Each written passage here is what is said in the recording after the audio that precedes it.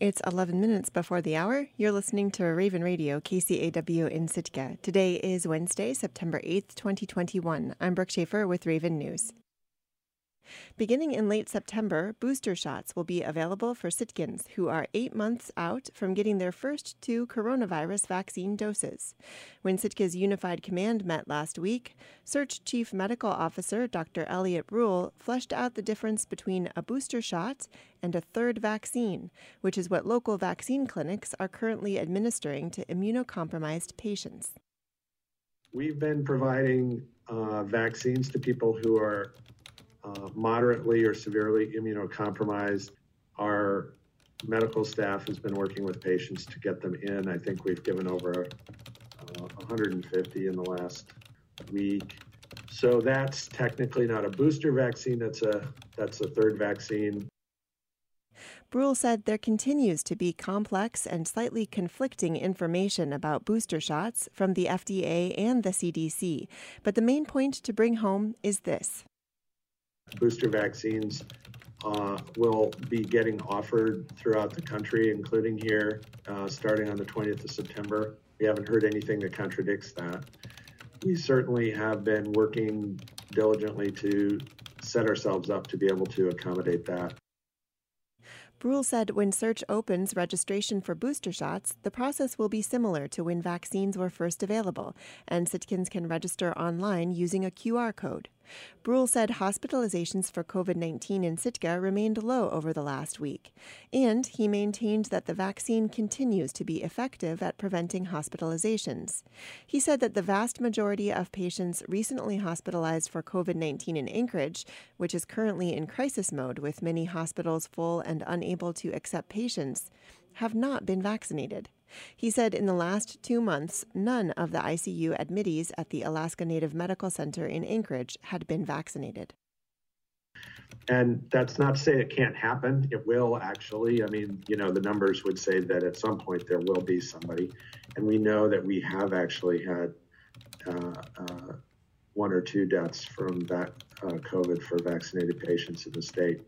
But the reality is that 97% of all of the hospitalizations that are going on up in the Anchorage area, which are affecting our healthcare system, are in unvaccinated people. CERCH and Harry Race Pharmacy continue to hold vaccine clinics for first-timers and immunocompromised individuals in need of a third vaccine dose. Public health nurse Denise Ewing said more details about booster shot access will become available in the coming weeks. One of only 9 remaining clan houses in Sitka is on the verge of collapse. The historic property is deeply rooted in Sitka's clan traditions, and its passing is a significant milestone. KCAW's Robert Woolsey reports. The century-old frame house is one of a pair side by side on Catlan Street in a historic district of Sitka that was resettled by Tlingit following conflict with the Russians in the 19th century.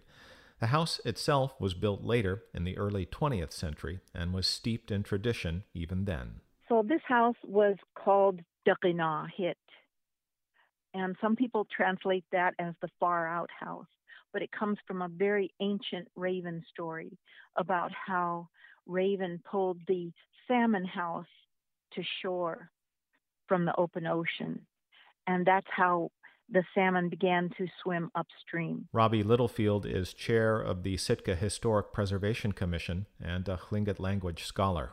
So it is a Koho or Tsuknachadi house. And when the Yakutat people moved to Sitka in the 1800s, they brought their house with them by name. And when they built this house, it also became the newest Dukinahit. The ownership of Dukinahit is caught in the gray area between cultures. In Western culture, ownership passes from parents to children, or in other words, it's familial. In Tlingit culture, clan identity and ownership are matrilineal, and marriages are between members of different clans. So when a father dies and his property reverts to his children under Western laws, that property also moves under the care of a different clan, which can lead to problems. As complicated as this becomes, Littlefield says that it's important to reflect on what the loss of Dukinahit means. What it means to the community is that we've lost one more of our ancient structures that embodies the history of the Tlingit people. And the only reason that we can even recite this history in the 21st century is because that house is standing. Duckanaw Hit is slumping into the embankment behind it and looks like it could further collapse and slide into the roadway. Sitka police plan to keep the street closed indefinitely until the city works out a stabilization plan with the owners, and that will be difficult on several levels. The house may not be saved, and Littlefield says that should be acknowledged. This house had a spirit, and it's passing away. It's leaving our world now. Littlefield says that in the Tlingit worldview, Duckanaw Hit will remain alive only as long as people remember it. Reporting in Sitka, I'm Robert Woolsey. And this correction. In our initial report on this issue, KCAW News incorrectly identified the English translation of the building as the On the Point House. We regret the error. Some Wrangell students were exposed to COVID-19 during the first week of school, but classrooms remain open. And as KSTK's Sage Smiley reports, there are more students in those classrooms than expected. Good news for the island's public schools. Wrangell's Superintendent Bill Burr says the potential coronavirus exposure came from an adult providing services to the school and affected a small number of students, but doesn't say how many. He did say everyone was wearing masks, cutting down on the potential transmission. Now, the affected students are quarantining, as outlined in the school district's mitigation plan, and are keeping up with classes online. We are working with those families in their quarantine to get some material out to them so that they still continue their education and they're not losing out on that. So far, he says the district hasn't been informed of any of the exposed students testing positive. Burr says the district's mitigation and cleaning plans have worked as designed. Nothing has had to change because we were doing a really good job to start with. But he adds that the school board and administration will keep reevaluating to try and make sure the community stays informed and safe. We are going to have positive cases in the schools according to the State Department of Health. It's going to happen with unvaccinated students in an area itself. So we will be looking at mitigation regularly, including looking at adding a few things to our current mitigation plan at the next board meeting, where we've looked at it. We've really looked and saw how these last 2 weeks, the 2 weeks of school will go, and make adjustments. Other than the COVID exposure, Burr says the first week of school has been a success in a variety of ways. One is the number of kids that are back in school in the first place. The school board and previous superintendent budgeted based on a projected enrollment of 225 students district-wide this year. As of Friday, the district had 262 students enrolled. That's good news. Last year, Wrangell reported the steepest percentage drop in student enrollment out of any school district in Alaska. School board budget discussions last year revolved around the uncertainty of student enrollment for the coming year. The majority of the school district's state funding is tied to student numbers. The official count period that the state uses to apportion funding takes place from the end of September through mid-October, so the number isn't official yet.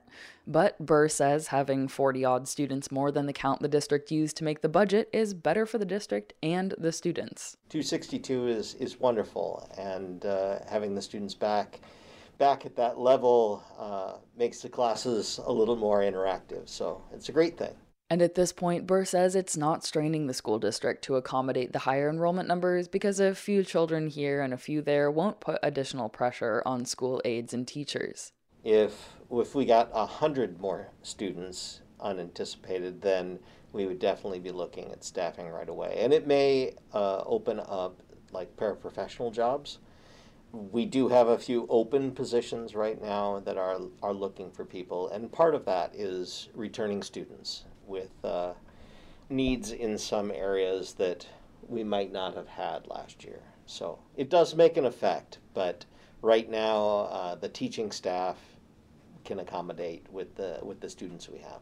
Burr says he loves having his office in the elementary school building. Enrollment and budgets and mitigation plans aside, he gets to see students learning and helping each other every day, and that's the biggest success of all.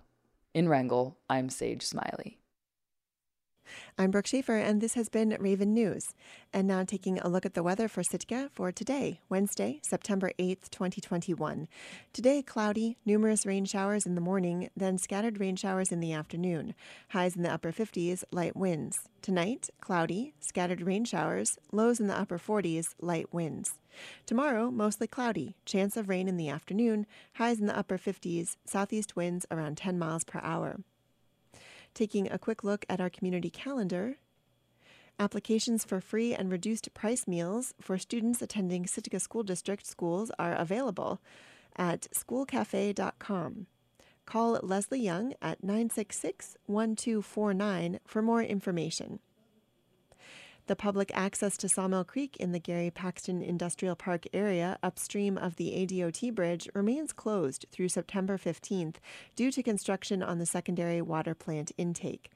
Call Sitka Public Works if you have questions at 747-1804. You're tuned in to your community radio station, Raven Radio, KCAW in Sitka.